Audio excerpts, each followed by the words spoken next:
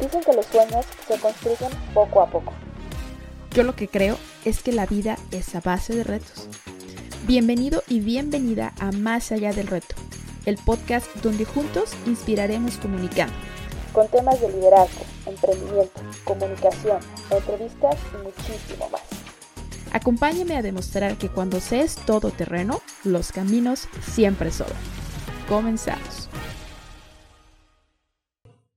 Pues bienvenidos a un episodio más de su podcast Más Allá del Reto, donde juntos inspiramos comunicando, y el día de hoy estoy con una persona que había querido entrevistar desde hace muchísimo tiempo, que lo conocía por redes sociales, por amigos en común, pero que nunca nos habíamos topado físicamente y que curiosamente en una conferencia donde nos tocó estar ambos, pues nos conocimos y decidí hacerle la invitación al podcast. El día de hoy ya está conmigo aquí Juan Comparán, una persona que admiro desde hace muchísimo tiempo por cómo es como persona y obviamente como empresario, pero no vamos a hablar tanto de negocios. Hoy vamos a tratar un poquito más, como ustedes ya saben, estos retos que tenemos como personas para poder llegar a nuestros éxitos, a nuestros logros y evidentemente a nuestros emprendimientos. ¿Cómo estás, Juan? Muchísimas gracias por estar hoy aquí. Gracias a ti por invitarme.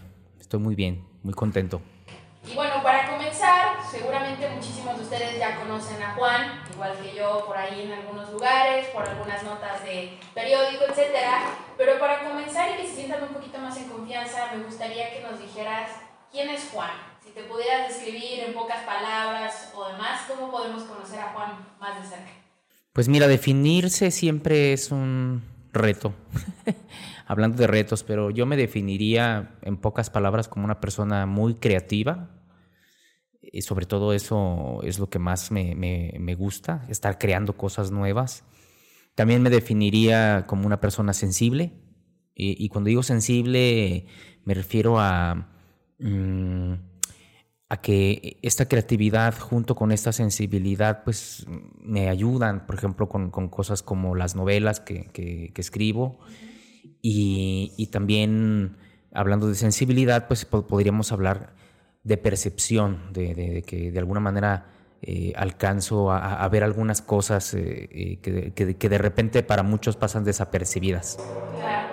Fíjate que la verdad creo que la vez que te escuché platicar en esa conferencia encaja totalmente con lo que acabas de decir. Y bueno, déjenme comentarles que ese día que conocí a Juan, escuché una historia bastante interesante y creo que es muy diferente a la que todos normalmente tenemos como emprendedores. Entonces, la primera pregunta que me gustaría hacerte para comenzar con la historia es: ¿qué detonó esa hambre por lograr algo extraordinario en tu vida? ¿Qué fue lo que te llevó a hacer todo lo que hiciste y lo que estás haciendo actualmente? Pues como lo escuchaste esa vez, es una historia efectivamente muy distinta. Cuando yo tenía 11 años de edad, fui a la playa con un amigo. Yo lo invité, o sea, mi familia y yo lo invitamos a su mamá y a él. Y por ahí del segundo día de vacaciones íbamos hacia la Manzanilla, así se llama esta playita. Y por ahí por un pueblito que se llama Cihuatlán, este niño pues quiso bajarse pues para hacer pipí, ¿no? Y justo se atravesó la carretera y desgraciadamente un automóvil lo atropelló. Y yo recuerdo claramente que cuando vi esa escena supe que mi vida no iba a volver a ser la misma. Ser testigo de la muerte es algo muy fuerte. Estar hablando con una persona y 5 minutos más verla tendida en el asfalto como yo vi a mi amigo fue algo pues que cambió para siempre mi existencia. Y entonces me dejé de hacerme, o más bien dicho, me empecé a hacer las preguntas de la vida: ¿qué hacemos aquí? ¿Quiénes somos? Etcétera. Y eso me hizo, pues, meterme a muchos grupos, meterme a un montón de... Buscar respuestas, claro, buscar respuestas por todos lados. Imagínate, desde los 11 años busque respuestas. Y por allí de los 19 tuve ya así 19, 19, una crisis así existencial, ¿no? No sabía ni en qué estaba parado, pensaba y no podía parar de pensar, de esa ansiedad existencial de no saber ni qué onda. Y busqué ayuda por todos lados, ¿no? Psicólogos, psiquiatras, sacerdotes, todo, ¿no? Homeópatas, sí. Sí, me hacía preguntas muy extrañas, así, ¿qué tal que si todo se repite y vamos a estar aquí en el universo eternamente? ¿Sabes cómo? Si la materia y la energía es una constante, pues todo se va a repetir tarde o temprano. Estaremos teniendo esta conversación por la eternidad. Sí, cosas así, ¿no? ¿Qué tal que si nadie existe y estoy yo solamente aquí proyectando la realidad? Y, no, hombre, me atormentaba de cosas así. Y pues ya llegué con ese señor, ese terapeuta, y me dijo, pues, ¿qué has probado para tu crisis existencial? Para dejar de pensar y pensar, porque era lo que yo tenía, que no podía dejar de pensar. Y entonces dije todo, ¿no? Homeopatía, psicólogos, psiquiatras, todo. Y me volteé y me dice, ¿has intentado con trabajar? Y dije, ¿cómo? ¿Qué es eso? ¿Qué? Trabajar es lo que hace la gente, ya sabes, trabajar. Y dije, mira, nunca me hubiera imaginado. ¿De verdad eso funciona? Por supuesto. Ya no voy a tener crisis existenciales. Ya voy a conocer la verdad. ¿Voy a tener las respuestas? No. Pero se te va a olvidar. Te vas a distraer. Y tenía muchísima razón, porque en ese momento, pues dije, bueno, trabajar. ¿En qué trabajaré? Y hasta eso me dijo palabras muy sabias. Me dijo, mira, nosotros los seres humanos somos como las guitarras. Si tú las cuerdas las tienes muy flojas, pues no suena bien. Sí, tienes que tensarlas, pero no tanto porque se rompen. Entonces tu atención, tu mente debe estar enfocada en algo que puedas alcanzar. Y esas metas, esos objetivos son como las cuerdas de la guitarra. Tienen que ser lo suficientemente tensos para que produzcan esa música que es dirigir tu vida, ¿no? Y entonces me acordé de mi abuelo, porque mi abuelo pues siempre vendía dulces. Desde que era niño en una camionetita se iba a vender al mayoreo y nunca tenía crisis existenciales. Le preguntabas, oiga, abuelito, ¿se va a acabar la capa de ozono? Ah, Dios nuestro Señor va a mandar otra, ¿qué te preocupa? ¿De verdad? Claro, ¿no podrá Dios hacerlo? Y no tenía... Él era una persona así muy simple en esas cosas, pero muy bueno para los negocios. Entonces dije, bueno, pues voy a ser como mi abuelo, porque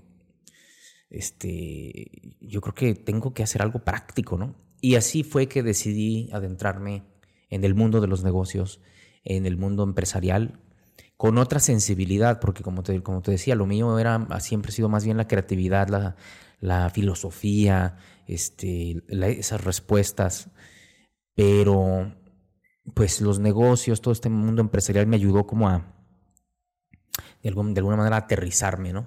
Entonces, ¿consideras de una manera u otra o cuáles de los dos fueron los detonantes para empezar en los negocios?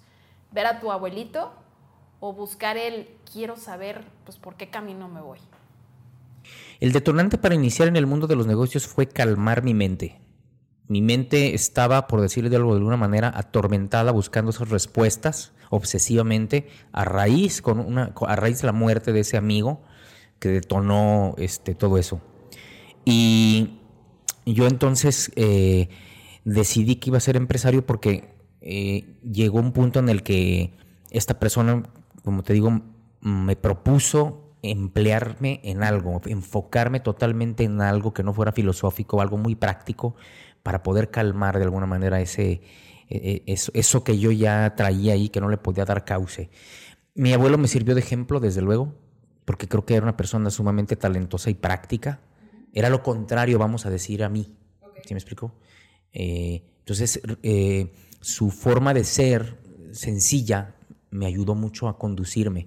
Y a partir de ahí empecé con una pequeña compañía de productos publicitarios. Ni siquiera había estudiado en la universidad, y mi primo Mario y yo empezamos a vender tazas grabadas, a vender ¿cómo se dice?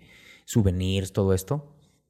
Y cuando menos pensamos ya teníamos un montón de clientes. Nos fue tan bien que nos fue mal, porque de pronto eran pedidos que no lo acabábamos y la verdad es que las tacitas, el proceso era bien manual, bien rudimentario y que quieren 5,000, sí, ahí tenía 5,000 tazas grabadas, ¿no? Y que las quieren en una semana, no teníamos vida, no dormíamos haciendo tazas, haciendo cosas de esas, ¿no? Sí. Fíjate que interesante que menciones eso, porque muchos emprendedores estamos en esa área, ¿no? Muchos creemos que tener un emprendimiento es, pues, tener un autoempleo de cierta manera, ¿no? Y claro que se empieza por algo, pero cuando estabas en ese punto, por ejemplo, de las tacitas y todos estos souvenirs, ¿realmente ya estabas como tratando de encaminarte a saber qué querías o seguías en el punto de, pues quiero distraerme y probar esto que me dijeron de trabajo? No, realmente cambió toda mi estructura de vida, modifiqué totalmente mis metas, superé mi crisis existencial, mi depresión y de verdad sí me tracé la idea de ser empresario, me visualicé a futuro. Dije, bueno, pues yo realmente lo que quiero es hacer un gran proyecto.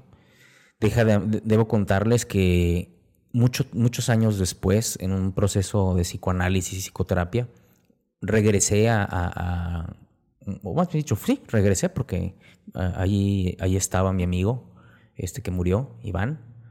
Fui a su pequeña tumba y yo tenía que cerrar un ciclo con él, ¿no? Yo así lo sentía. Entonces le hice una promesa. Llegué ahí a su tumba y le dije, amigo mío, quiero decirte de todo corazón que se me hace muy injusto que haya gente que pierda el tiempo y que no haga nada de su existencia cuando alguien como tú ya no tiene la oportunidad de estar aquí. Entonces yo quiero prometerte que de verdad mi vida va a valer la pena. Así dije, yo te prometo que voy a vivir lo que tú no viviste. Voy a vivir verdaderamente comprometido, así como si la vida fuera una naranja, le voy a sacar todo el jugo, ¿no? Voy a vivir por los dos.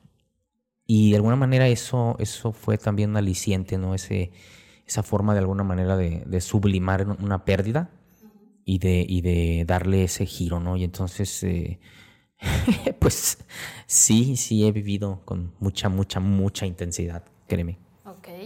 Y después de esas tazas y de hacer 50,000 tazas en un ratito, ¿qué fue lo que siguió para Juan cuando se empezó a visualizar como empresario? ¿Cómo construiste? ¿Cómo comenzaste? Porque muchos te ubican por la Borra del Café, ¿no?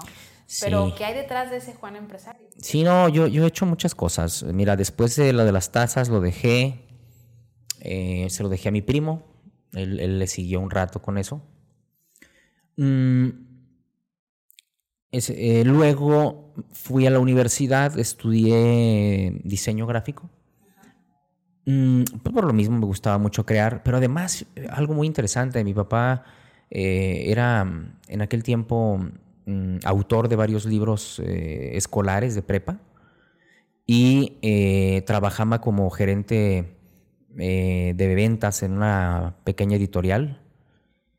Y entonces él tenía sus libros y yo cuando estudié diseño editorial como materia, me gustó tanto el crear libros que saliendo de allí le dije, papá, ¿por qué no hacemos una editorial tuya para tus libros, para editarte a ti y a quien tú quieras, pero que ya sea tuya? Claro. Sí, mi papá era autor de Limusa y de otra editorial, pero dije, no, pues ¿por qué no hacemos nuestra editorial? Y entonces, con el conocimiento que ya tenía de las tazas y todo esto, de los grabados, pues dije, bueno, hay que emprenderlo, ¿no? Entonces, por allí, un amigo de mi papá, que fue compañero de él en el seminario, nos prestó dinero y así abrimos la editorial Umbral, una empresa que ya tiene más de 20 años de vida, una compañía muy tradicional, hace libros de texto. Primero mi papá era pues fue el director, el primero, luego fui yo, y lo que hice de allí fue, dije, yo no quiero pasarme toda la vida en un escritorio, yo me aburría muchísimo en un escritorio, entonces lo primero que ahí hice un ¿cómo se llama? Ajá, porque dije, bueno, pues si tengo aquí libros y me dedico a una editorial, ¿qué puedo hacer que me divierta, que haga que las venidas a la oficina se me hagan agradables? Y entonces me puse a escribir mi propia saga de ficción, porque desde niño me gustaban las sagas, ¿no? Y cuando salió Primero Star Wars, cuando estaba chavo, me fascinó así. Y dije, wow, esto es otra cosa, ¿no? Luego, pues ya más adelante con Harry Potter, El Señor de los Anillos y toda esa cascada que se vio uno de sagas.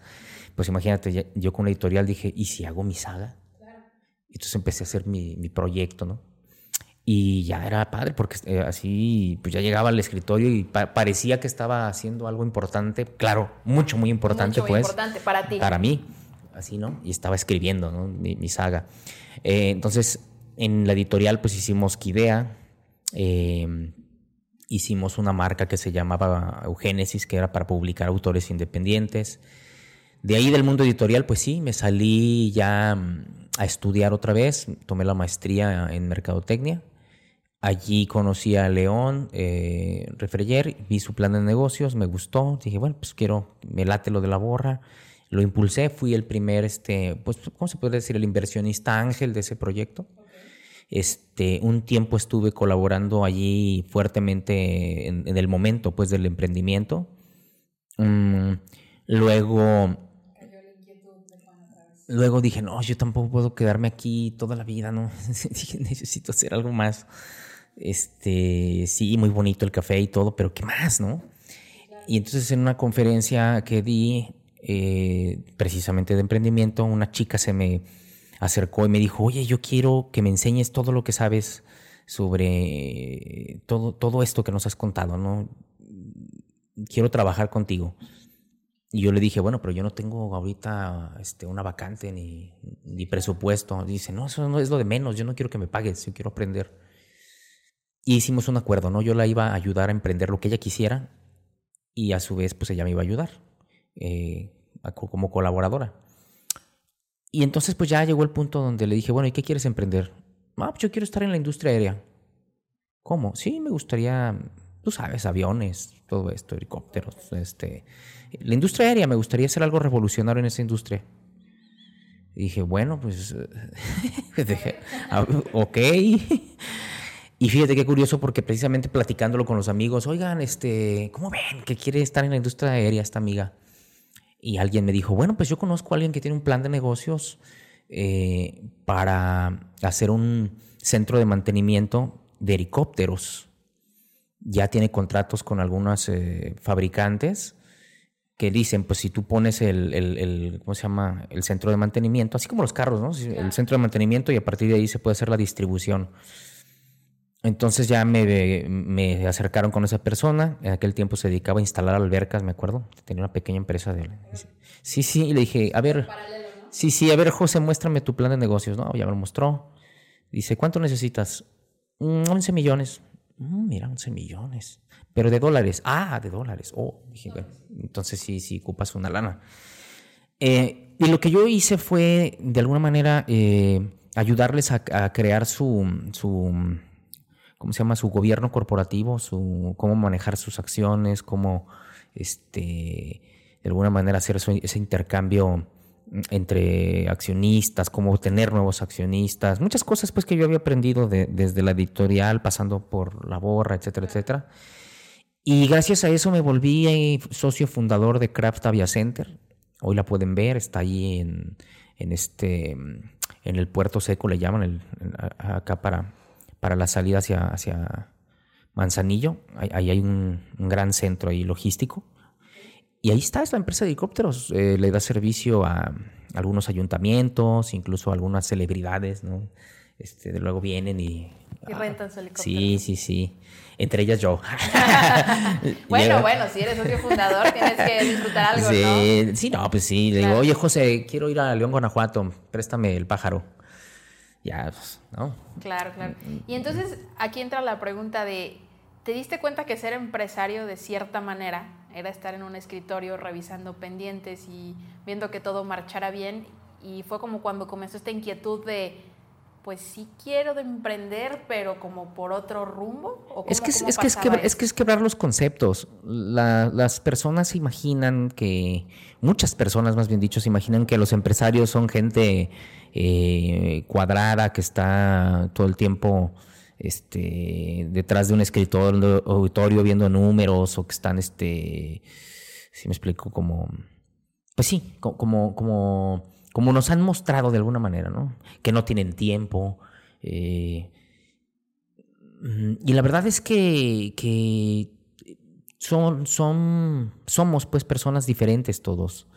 Yo escapo de alguna manera de ese parámetro, incluso en el IPADE, alguna vez estudié allí en la Escuela de Alta Dirección de Panamericana, y pues sí, era el más joven de la generación, y además yo creo que era el más divergente, si me explico. Me llegué a ir de pants. Eras disruptivo de cierta manera, ¿no? No eras la tradicionalidad que todos conocemos del empresario de traje que tiene juntas todo el día y que está en su oficina metido. Sí, claro. Y mira, te digo, con esta persona surgió la inquietud de la industria aérea, pero paralelamente hicimos una compañía de tecnología que se llama Illimita. Y esta chica es una persona con mucho poder personal y me ha enseñado mucho, Itzel Martínez. Ella me ha enseñado a posibilitar, por decirlo de alguna manera. Te voy a poner un ejemplo. Un día me dijo, a mí me encantaría, me dijo, y vas a ver, el director de innovación de Intel va a venir a ser nuestro director general para Illimita. Y así como dije, ajá, sí, ¿no quieres de una vez a Musk? Sí, pues ya. Ya que estamos así. Que andamos buscando algo chido. Sí, pues tiempo después lo consiguió. Nos asociamos con Ramón Morales. Se salió de Intel. Tuvimos una plática así como, bueno, pues, ¿quieres seguir en ese corporativo toda tu vida o quieres venirte con nosotros a la aventura, ¿no? Y se vino. Y se vino a la aventura Ramón, y bueno, yo creo que sin duda ha sido para él también un gran cambio muy interesante, ¿no? Con muchas, pues de estar allá en un corporativo, venirse a una pequeña, una claro, de estar microempresa. Cómodo, de cierta manera. Pero bueno, es la aventura de la vida. Esta empresa de tecnología, pues hacemos muchas soluciones de todo tipo, desde educativas hasta proyectos de gobierno, a la medida, pues todo en relación a la tecnología, ¿no? Bueno, ya mencionaste varios emprendimientos, que me imagino que ahorita van a salir otros más en el transcurso, pero quisiera hacerte una pregunta. Para ser empresario, ¿qué consideras que se necesita más, o para ti, qué es lo más importante? ¿Tener dinero, tener contactos, tener experiencia o tener las ganas de hacer algo? Pues todo suma. Si tienes dinero ahorrado, pues claro que es interesante, es mejor que no tener un centavo. Si tienes relaciones, por supuesto que suman. Pero lo más importante, creo, es verdaderamente querer hacer o querer tener la meta de hacer algo diferente, algo distinto, algo que genere un impacto.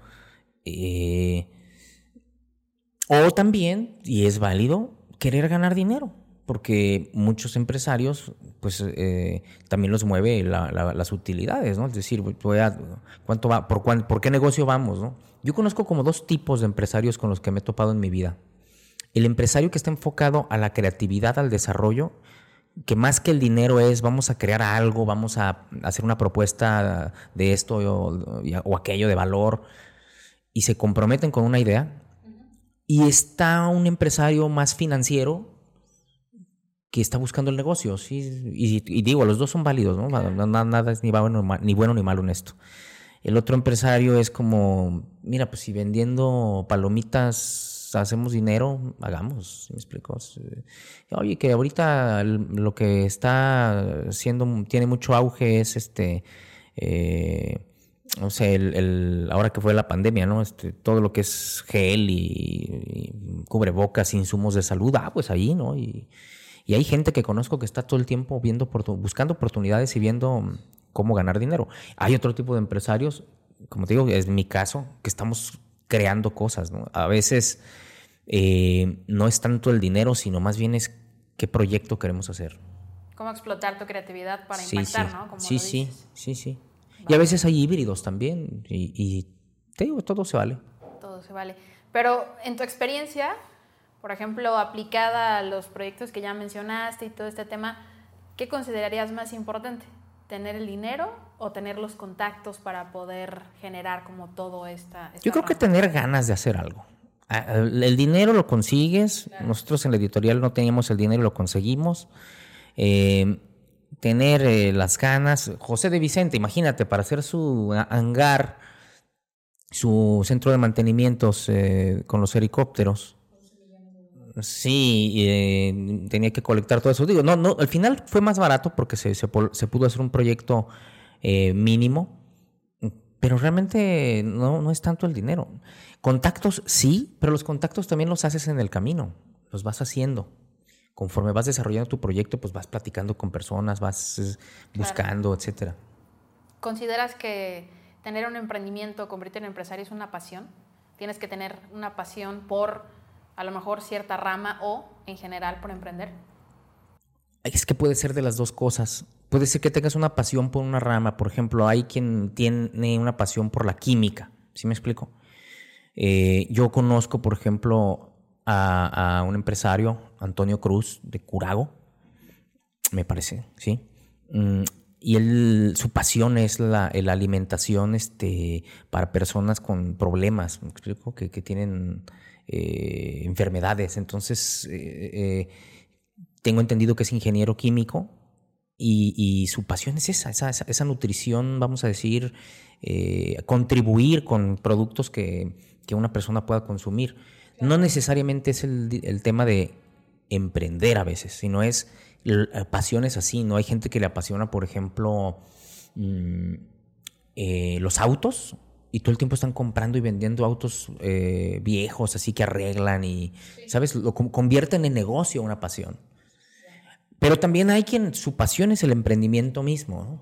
Que están siempre buscando qué hacer algo nuevo o hacer algo. Sí. Son diferentes formas. En mi caso, yo creo que más bien ha sido la visión que yo tuve cuando cuando decidí ser empresario, la visión en quién quería convertirme, qué tipo de vida quería. Claro. Sí. ¿Qué tipo de vida querías? Si tuvieras al Juan de 15, 17 años enfrente de ti, ¿qué le dirías en este momento? Si tuviera al Juan de 15 años enfrente de mí, ¿qué le diría? Yo le diría que se concentrara más.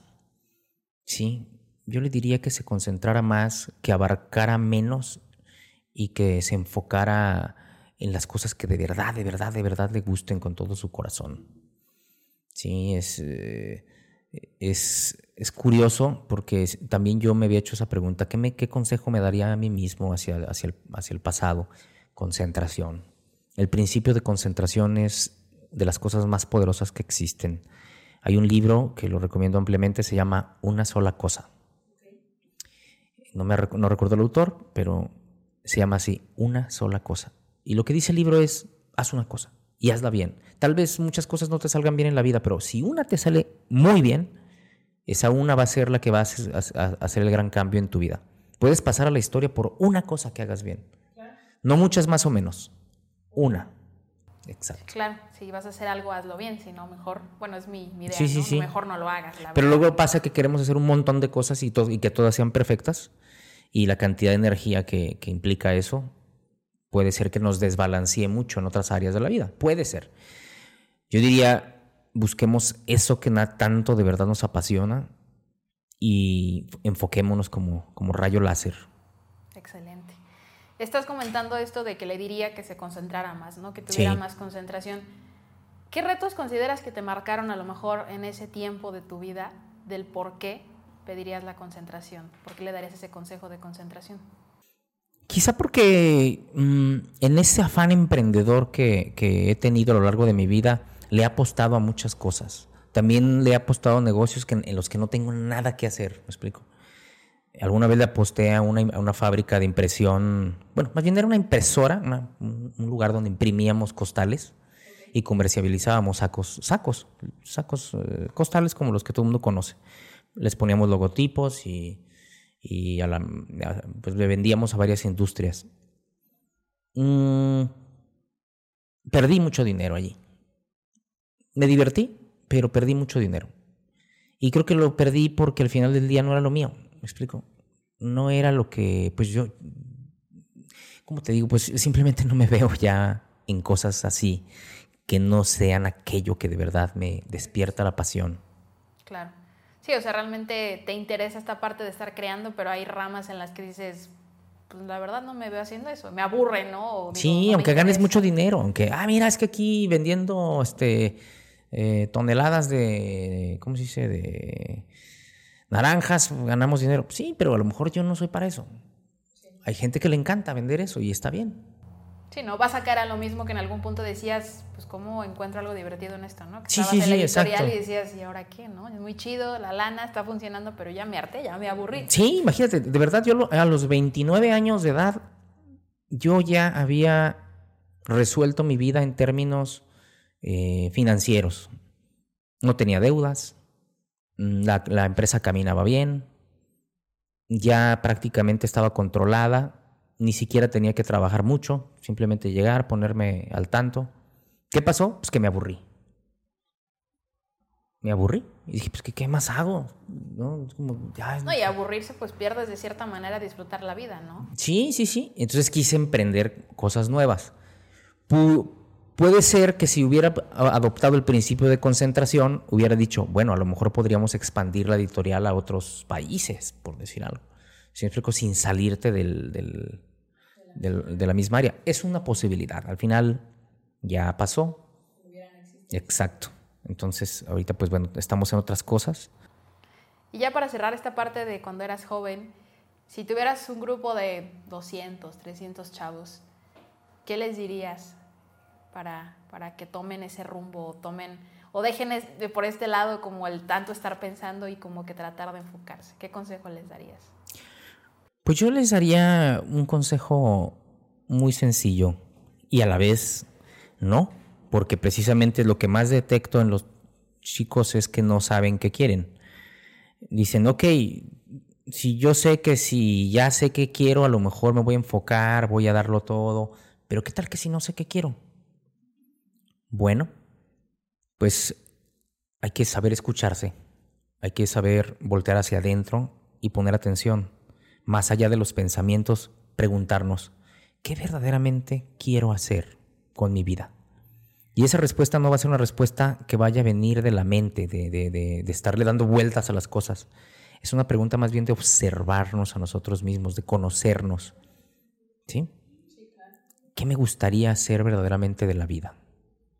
Y si nos observamos, nos escuchamos y nos conocemos, un día se nos va a revelar aquello que más nos gusta. Y cuando ya tienes eso que más te gusta, pues ya nada más sigue darle por ahí. Y podemos retomarlo a lo mejor o conectarlo con la pasión, ¿no? Como que decías. Claro. Mucha gente dice que si te gusta y disfrutas lo que haces no es trabajo, ¿no? Nada más a lo mejor sería encontrar la manera precisamente de vivir de ello. Pero fíjate, qué interesante lo que acabas de decir. ¿Qué tantos etiquetas y puntos de vista le hemos puesto a la palabra trabajo? Claro. Que hasta queremos evitarlo, ¿no? Así como, es que si haces lo que te gusta no trabajas. ¿Qué tal que si en vez de eso decimos, el trabajo es lo más padre que puede haber porque es lo que te mantiene ocupado, te provee, te da recursos, te desarrolla? Es decir, hay que cambiar como la connotación, ¿me explico? Hay que divertirnos trabajando y divertirnos mucho trabajando, sea en lo que trabajes. Claro. Quiero decir esto, tengo un primo que trabaja en el mantenimiento de tumbas en un panteón. Y el hombre tiene historias increíbles que contar. ¿Sí? Es asqueroso lo que hace, verdaderamente. Sí, me lo ha contado.